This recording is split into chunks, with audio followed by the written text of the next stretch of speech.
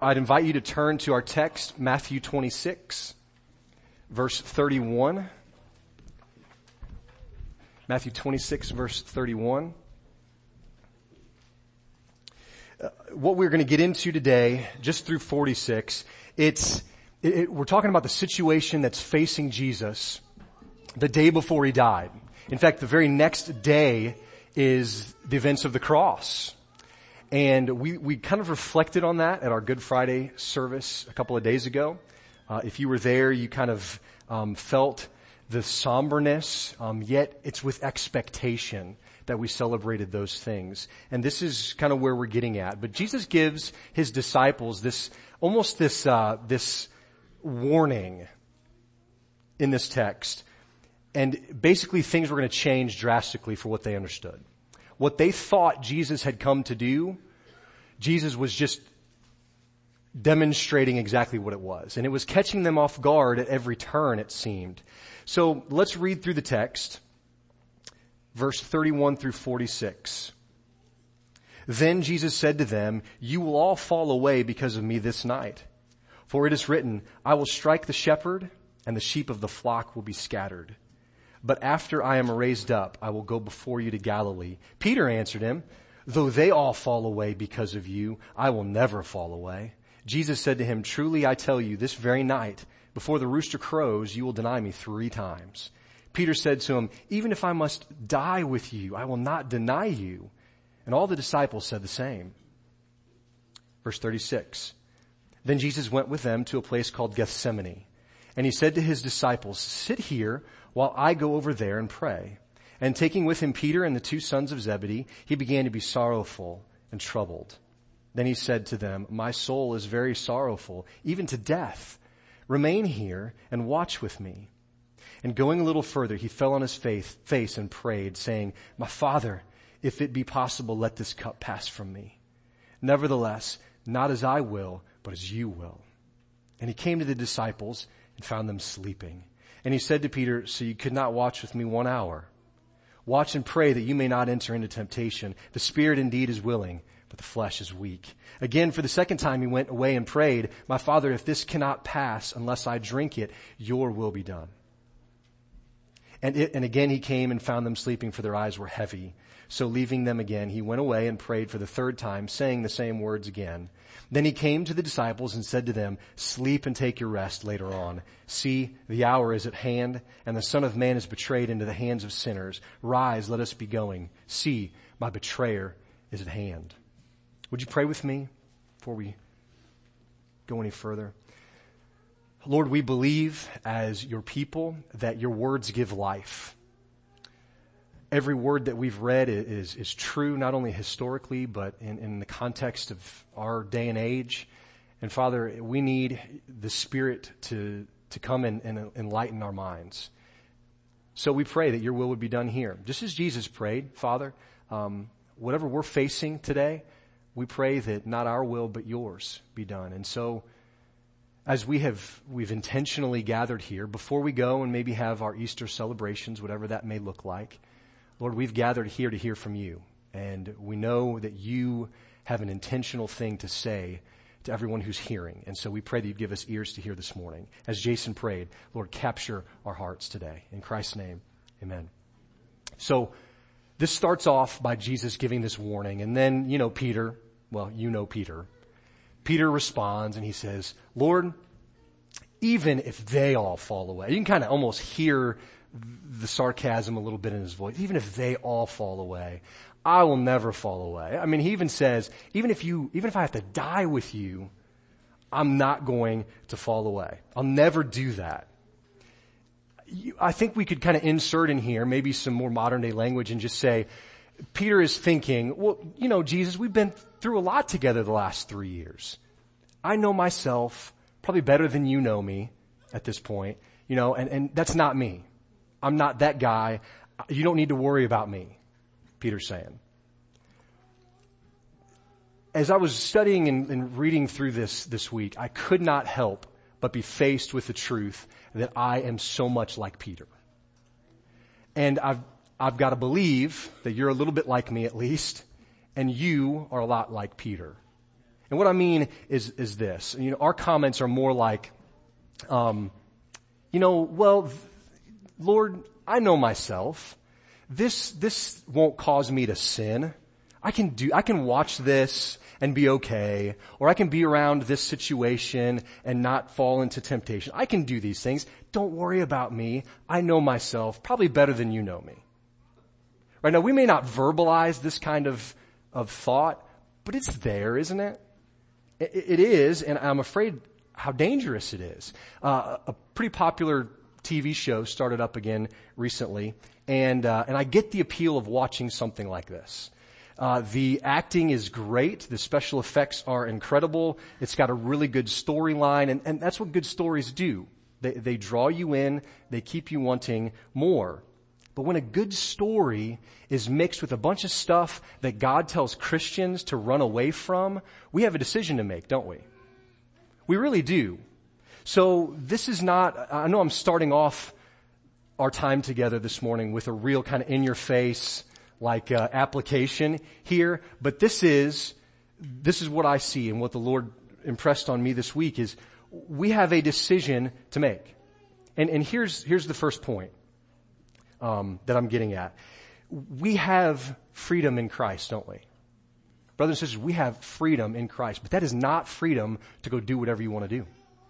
It's not freedom to watch whatever you want to watch, go wherever you want to go. We often take these kind of principles back to what we teach our kids, right? Simplify them down to things like Jesus loves me, this I know, for the Bible tells me so. That's a pretty sound theological statement. It's good to teach your kids that. Another pretty sound theological statement is the song, "Be careful, little eyes, what you see." We're going to sing it together, but you all know the song. Our freedom in Christ causes us to evaluate things differently. Our freedom in Christ and our love for Him should cause us as Christians to evaluate things differently. We don't look at something the same way a non-Christian does. That's just the reality of the new nature that we have in Christ. And so whether it's a TV show or a movie or a place to go and do things with your friends or whatever the case may be, our grid that we look through, should I do this or not, is different than the world's. God designed it that way, right? We are part of the church. We are called out of the world. We're not the same. We can't be the same. So often, I think Christians tiptoe this line instead of running from the sin. Like we tiptoe on the line. Well, I could do this and still be a Christian. Instead, we should run from that. We should flee from it. I mean, we see in your notes, we've got it in 1 Peter 2:11, abstain, flee from the passions of the flesh. Paul tells Timothy in 2 Timothy 2:22, flee youthful passions and desires and lusts. We say, well, I know myself. I know I could handle that. It won't affect me. I won't go that far. And yet, look at how similar we sound to Peter just hours before he would betray Christ. The pressures of indwelling sin and the forces of this world will weigh heavy on you. You have a decision to make. Instead of denying that you're capable of falling away like Peter did, follow the instructions of Scripture. Run from sin. I would, in fact, encourage you, kill sin, right? We talked about that about a month ago. Kill sin or sin will be killing you. We need to kill, put to death the things of this world, the things of our flesh, and leave no room for the strongholds of Satan. Jesus says that the 11 disciples would fall away. 11 because Judas was with the high priest, betraying him at the time. But fall away is this word in the Greek called scandalizo. You can hear where we get the word scandal in that, scandalous. It literally means to trip up or to offend. And I think even the King James Version says, you all will be offended at me this very night, Jesus says. What that is getting at is that the disciples were going to be so shocked. They were going to be so disappointed. They're going to be so offended. They're going to be so tripped up at Jesus' death that were it in their own strength, were up to themselves, the courage of their own hearts, they would have fallen away. They would have lost faith. They would have gone. John chapter 17, you don't have to turn there, but maybe make a note of it. John chapter 17 captures Jesus' prayer for the disciples. And not just the disciples that were walking with him, but those who would come after him, those who would also believe. That's you and I. And he prayed this prayer before he was betrayed, before he was captured and arrested. If we look back and read that chapter, we see that Jesus prays for you. Is that an amazing thought? Have you ever heard that? Jesus prays for you. In John chapter 17, he prays for you. He prays that we would, believers today, would behold the Father's glory. That we may know the Father as he does, and that we would have the love of the Father in us as he has the love of the Father in him. This is incredible. You and me and Peter, we say, well, Jesus, don't you know us better than that? Don't you know that we wouldn't fall away? Guys, Jesus does know us better than that, and that's why he knows we would fall away, and that's why he prays for us. Were it not for Jesus' intercession on our behalf, every one of us would abandon the faith when times get tough and be content to chase after the lesser things of the world. Every one of us would, myself included. But glory be to God that we are kept by his Son through the Spirit within the Father. This is joy. Knowing what was in their hearts and still loving them, though, Jesus takes them to the Garden of Gethsemane. I want to talk, title of the sermon is the Garden and the Cup. And I want to focus on the garden because this was a neat thing that I read this week. The Garden of Gethsemane is located at the bottom of the Mount of Olives. Okay, that's probably a familiar term from reading scripture. What do you think the Mount of Olives is known for? Olive trees, right? Olives, olive trees. So, bottom of the Mount of Olives, lots of olive trees. And since I know no one likes eating olives by themselves,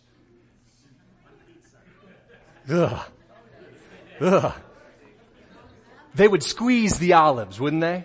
There was a press. Half of my family loves olives. They can have them.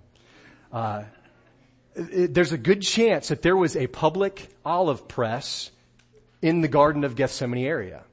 So when people would pick the olives, they would take them and they would press, they would squeeze, sometimes they would step on and get the olive oil out of the olives. And they did it there at the bottom of the Mount of Olives in the Garden of Gethsemane. This is not a coincidence. I want us to notice the imagery and the foreshadowing even in this. So think about the olives. The olives were taken and put together and they were crushed. They were pressed in order to get what was most valuable from them. You see where I'm going with this? Jesus would soon be pressed, would be crushed, so that sinners could receive what was most precious, his blood, which would cover sin and make us right before God. What a treasure that lies just beneath the surface of Scripture. And this is just one evidence and one reason why we take sections of Scripture like this at a time so that we could kind of start to plumb these depths on Sunday mornings together. So they're all in the garden, right? Back to the story. They're all in the garden. Jesus goes off to another part and he takes a few people with him. Peter, we're told, and then the sons of Zebedee, James and John, and they go a little further in to pray. And it says that Jesus was sorrowful and troubled, even unto death. And he says this to some of his closest friends there, Peter, James, and John. And he asks them to do a couple of things. He says, wait and watch and pray. But they can't do it, can they? They can't stay awake. They cannot complete the job that Jesus has given them. Now, we read this text, as probably you have. We read this text and we think, man, those guys, they should have gone to bed earlier the night before. Then they would have been awake for this important night in Jesus' life. Right? We kind of start to throw some shade and cast some blame on these guys, but it wasn't that they were just being lazy, I don't think. It wasn't just that they'd had a long day the day before and they were super tired. Or that they were even unconcerned with what Jesus was trying to include them in. Luke's gospel uses the phrase that Jesus found them sleeping for sorrow. I don't know exactly everything that encompasses, but I gotta believe that it goes back to what he had just revealed to them. He just told them in no kind of, shaded words, like he wasn't trying to cover or obscure it at all. I'm gonna be handed over to sinners to be put to death. And this was just rolling around in their minds, right? They had the Passover, yeah, but then he broke the bread and said it was going to be like him. All of these things are rolling around in their minds and they don't know what to think. And I got to believe that it just exhausted them. It was more than what their human minds could handle. And so they couldn't take it. They just grew weary.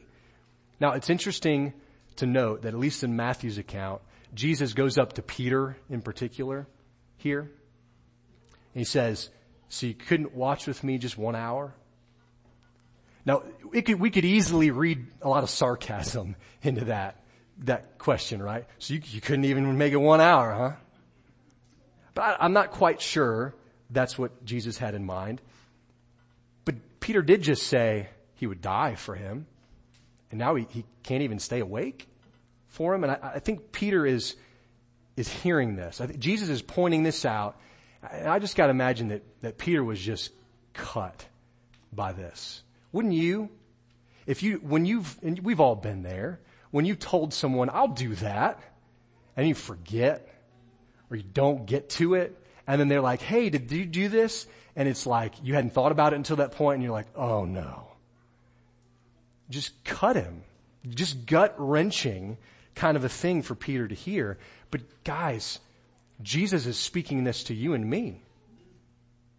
You couldn't even wait for a week for an answer for your prayer.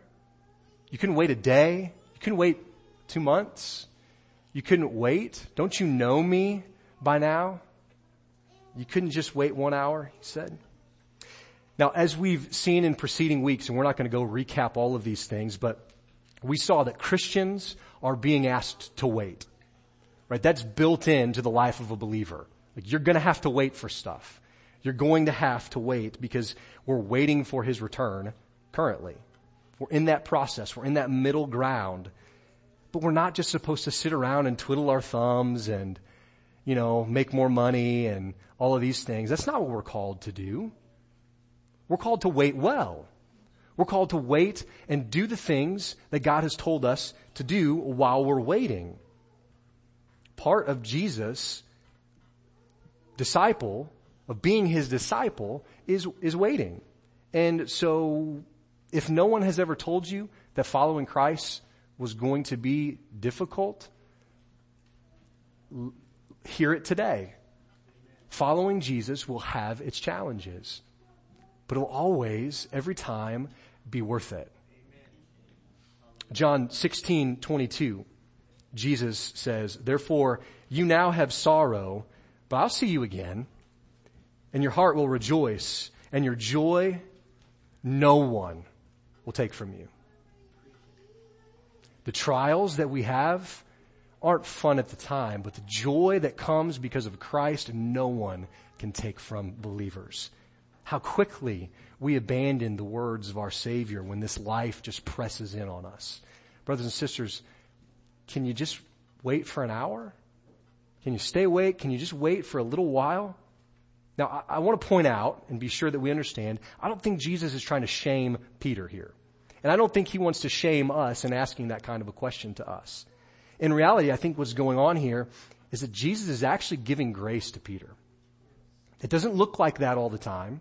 It doesn't look like that maybe here on the surface, but he's helping Peter understand and see that in his effort alone, he cannot do what God has called him to do.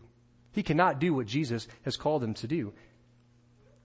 Jesus is helping Peter understand that he needs to be consistently dependent on the Savior. Regularly dependent on him. You think you can stay awake in your own strength? You think you can wait and do the things you're called to do in your own strength? It's not going to happen. We cannot do it. Your spirit, and Jesus points it out here, your spirit may be willing, but guess what? Your flesh is weak. It's weak. Brothers and sisters, Jesus helps us see and understand that we cannot do what he's called us to do in our own effort and in our own ability alone. Just like Peter staying awake, you and I cannot wait well in our own strength alone, in our own power alone. Our best intentions, our hardest efforts will not do. They will fall short, just like Peter's did. Just like Peter's. You know why? Because we were meant to be dependent on the Savior.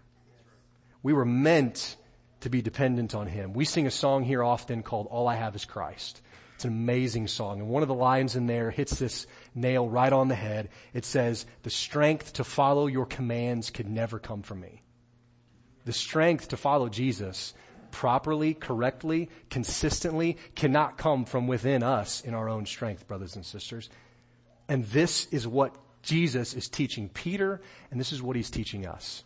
Can't come from us. If our desire is to honor God and follow Jesus, we have to rely on the Holy Spirit. We have to. There's no other way to do this. If you think that you can do it on your own, you're not resting in the Savior.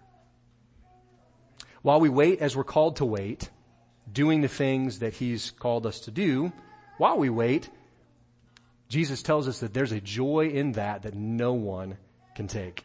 Thank God for his grace in putting us in situations like Peter's where we have to be dependent on the Savior. Now, I will just kind of throw this out, that is usually not a position we would ever ask to be in, is it? That's a kind of grace that we don't like or appreciate in the moment very often, where we're forced to rely. We're backed in a corner and we have no other option but to fall on Jesus. And yet, I think this is where God wants us. Now, I'm going to quickly go through a part in your notes. It's kind of outlined by big lines. There's something here that I read that I thought would be helpful. Jesus, in this moment where he brings Peter and James and John in to the garden and prays with them, he invites his friends into a situation that many of us would not do. Do you wrestle with what to believe when life is hard, when life hurts? Does your mind seem to just like wage war against itself constantly? On a night when Jesus had every reason to slip into depression or to get caught up in the chaos of anxiety and not wanting to do, not knowing what was happening, not being able to handle it, in that same moment, Jesus invites friends in to bear this with him. Even people that he knows cannot fully comfort him, cannot fully identify with him. Jesus brings broken and needy people into what he is doing. And guys, he's still doing that now. Because this room is full of us, broken and needy people. And he's using us to accomplish his purposes. He's bringing us into this. He invites us into his life, even today.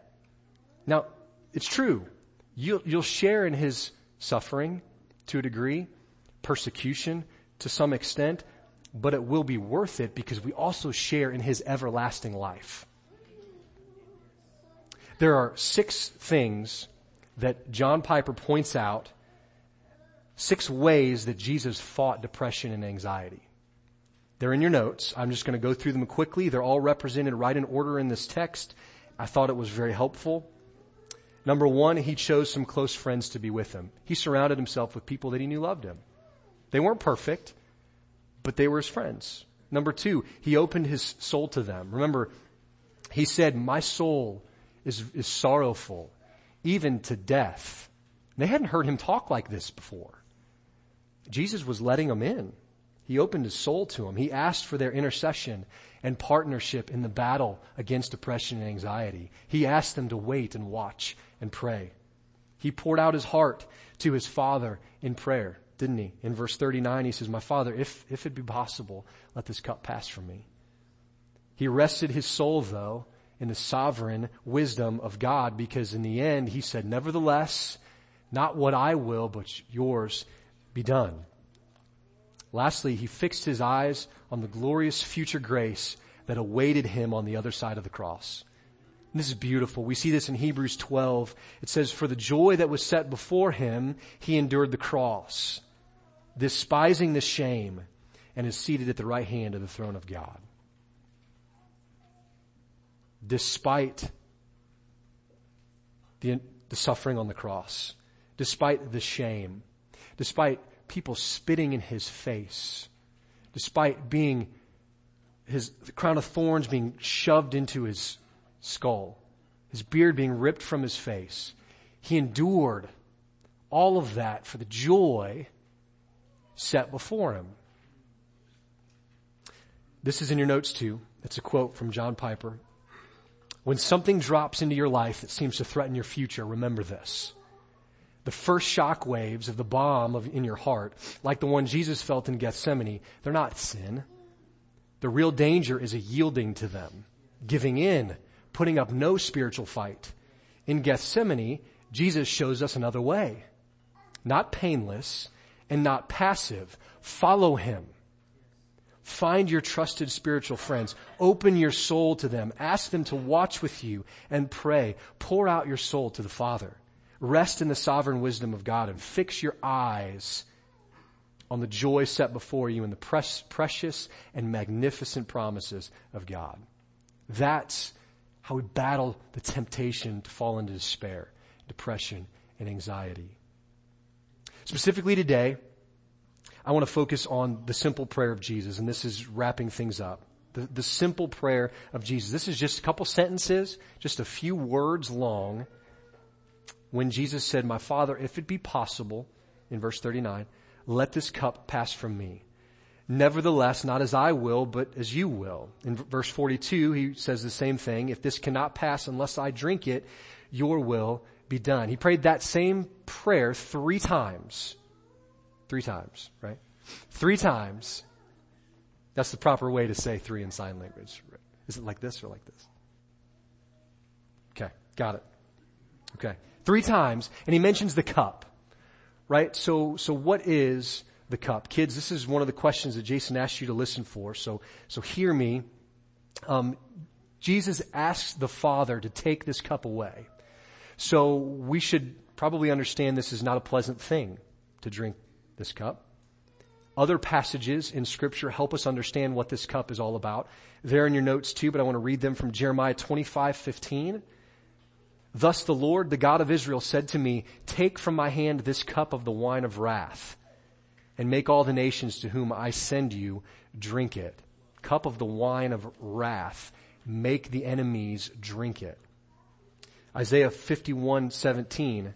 O Jerusalem, you who have drunk from the hand of the Lord the cup of his wrath, who have drunk to the dregs the bowl, the cup of staggering. Dregs is, I found out, kind of the backwash at the bottom of a container. I know that's gross, I'm sorry. I've got 4 kids, I see it a lot. That stuff, even the sediment that's at the bottom, you drink it all. Every bit. To the dregs means every last drop. Revelation 14:9 and 10. If anyone worships the beast and its image and receives a mark on his forehead or on his hand, he also will drink the wine of God's wrath, poured full strength into the cup of his anger. Brothers and sisters, the cup that Jesus was going to drink was the cup of God's wrath against sin. Every bit of God's anger against sin, Jesus was going to drink down to the dregs. This cup has accumulated the fury of God against all kinds of sins. We see some of them listed in Colossians 3:5 and 8. Murder, adultery, careless words, dishonoring thoughts, lies, idolatry, anger, and the list just continues to go on. On all of these things, it says there, the wrath of God is coming because of sin. Wrath, and God's anger at sin, is a consistent response of a holy God throughout Scripture, though. I want us to understand this. Many of us have this idea of the wrath of God thinking that it's unfair that he has this kind of an attitude. This is a consistent response of God throughout history. And it should be. Think about this. If sin hurts us, which it does, and if sin will ultimately separate us from God, which it will, then it's right and actually loving of God to hate the thing that destroys us. God is a good God because he hates sin and cannot tolerate it. And in all of this lies the great mystery. How can a sinful person be reconciled to a holy God? How can you and I, with indwelling sin from the beginning of our existence, how can we be reconciled back to a holy God when we're so marked and marred by sin? How can God be righteous and holy and still love rebellious sinners who are due his wrath? We deserve it. Now, even in a worldly sense, just a strictly a worldly judicial system sense, judges who let the guilty go free or who condemn innocent people are despicable to us, right? Those kinds of people should not be sitting in places of authority. This is not who God is. Proverbs 17:15 calls that kind of a judge an abomination. Someone who lets the guilty go free, someone who incarcerates the innocent, it's an abomination. So if God, who's holy and right and perfect, lets a sinner who's not all of those things, who's none of those things, how can God then not be an abomination in himself? This is a mystery. This is a wonderful thing to think about today. And David Platt points something out that I think is really helpful here. He points out how revealing it is that God's pardoning of the guilty is hardly ever the problem we normally identify. He says this: not many people in our culture are losing sleep over how God can be just and kind to sinners at the same time. Instead, we're so warped in our thinking that we point the finger at God and say, how can you punish sinners? How can you let people go to hell? But the question of the Bible is really just the opposite. How can God be just and right and still let sinners into heaven? So when you think of it in that context, we see that Christ didn't actually die ultimately for you and for me. He did do that, but ultimately those reasons are incomplete. Ultimately, Christ died for God. He died for you and for me and for everyone else who believes, but first and foremost, he died to satisfy the wrath of a holy God. Watchman Nee said this. He said, if I would appreciate the blood of Christ, I must accept God's valuation of it. For the blood is primarily not for me, but for God. The cross is God's answer to this divine problem. The cross vindicates God's holy character before it rescues us. It does both of those things, but in that order. Make no mistake, the cross does that. It does both of those things. It satisfied God and it saves us. But the cup that contains the punishment for all the sins of the guilty, that's the cup that Jesus was to drink on the cross. And so there in the garden, not in the garden, there on Golgotha on the hill, our Savior drank God's cup of burning anger down to the dregs. The very bottom. Every drop of the wrath of God, he drank, he took, he absorbed for us. God poured out his wrath, his full, undiluted wrath onto his Son in our place. And he did it so that sinners who repent and turn to Christ might become something that was impossible in their own strength. Jesus absorbed God's righteous wrath so that we might actually become sons and daughters of the King. Paul remembers this great event in 2 Corinthians 5 when he says, for our sake, he made him to be sin who knew no sin, so that in him we might become what? The righteousness of God. Brothers and sisters, in our own effort, in our own strength. As we've already seen, we cannot do that. We can't even stay awake for an hour. We can't even wait for God to answer prayer for a week or a month. But he became sin so that we might become God's righteousness. For those who have placed their faith in Jesus, the implication of this is nothing less than incredible, life-changing, life-altering. It means that God will never be angry again at those who have placed their faith in Jesus. Why? Because Jesus drank the cup. He drank the cup. He paid the price. He took our place on the cross. What we deserve, he took instead. Now, if you've placed your faith in Jesus, he may discipline you. He will discipline you, because Hebrews 12 says only good fathers actually discipline their children. And if you're not being disciplined by the Lord, you're not his. So he will discipline you because he loves you. And though that may happen, he will never be angry at you because Jesus took it all on the cross. Jesus paid it all. He took all of our sin. He took all of our debt. He drank the cup of God's wrath so that God could extend the cup of his fellowship to us. Let me say that again. Jesus drank the cup of God's wrath for us so that God could extend the cup of his fellowship to us. It might include temporary suffering. It might include difficult things in this life, but it won't include the wrath of God. Because we don't get wrath anymore. Now we get God. We don't get wrath, we get God. We get the sweet, satisfying reality of an eternal relationship with God in Jesus through the Spirit.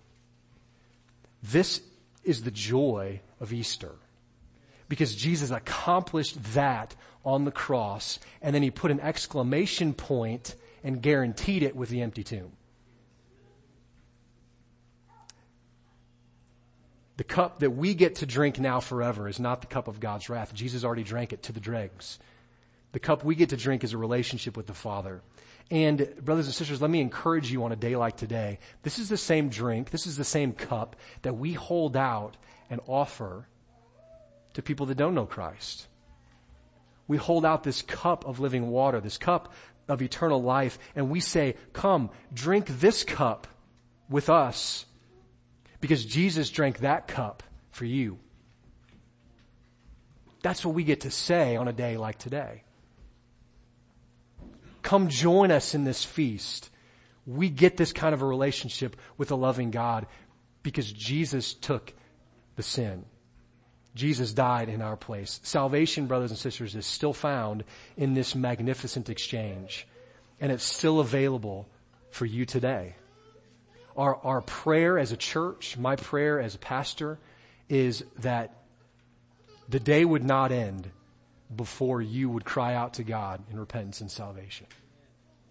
What a day, like the day he rose, the day that we celebrate his resurrection, to surrender to him. So our encouragement, my encouragement would be, as we sing our final song together for the day, to let the Spirit move in your heart. Band, you can come on up as I pray. Father, God, we can't, in our own effort, some of us are trying that. Lord, we're trying day by day to do the right thing, to say the right words, to behave the right way, and we're trying to check these boxes so that you're not mad at us anymore. And that's not the solution that you've given on how to be right with you. You've told us to turn our eyes from our own desires, from the things of this world, to set them on Christ and believe. Believe in the Son and you will have life. Do not believe, reject him, and it says in John 3:36 that your wrath remains on us. So Father, in a very real sense, for every Christian, Jesus took the full brunt of your wrath on him on the cross. All we do is believe in faith. But for everyone who doesn't believe, Lord, the moment they breathe their last, your wrath will fall on them in full force. Every sin that they have accumulated in their life will come crashing down, and it's more than they can bear, and they will suffer under that for all eternity. Father, we don't want that for them. You do not want that for them. So my prayer today, this morning, is that all of those who've not trusted Christ, they would turn in repentance and faith today. Use this time to move in our hearts. In Christ's name, amen.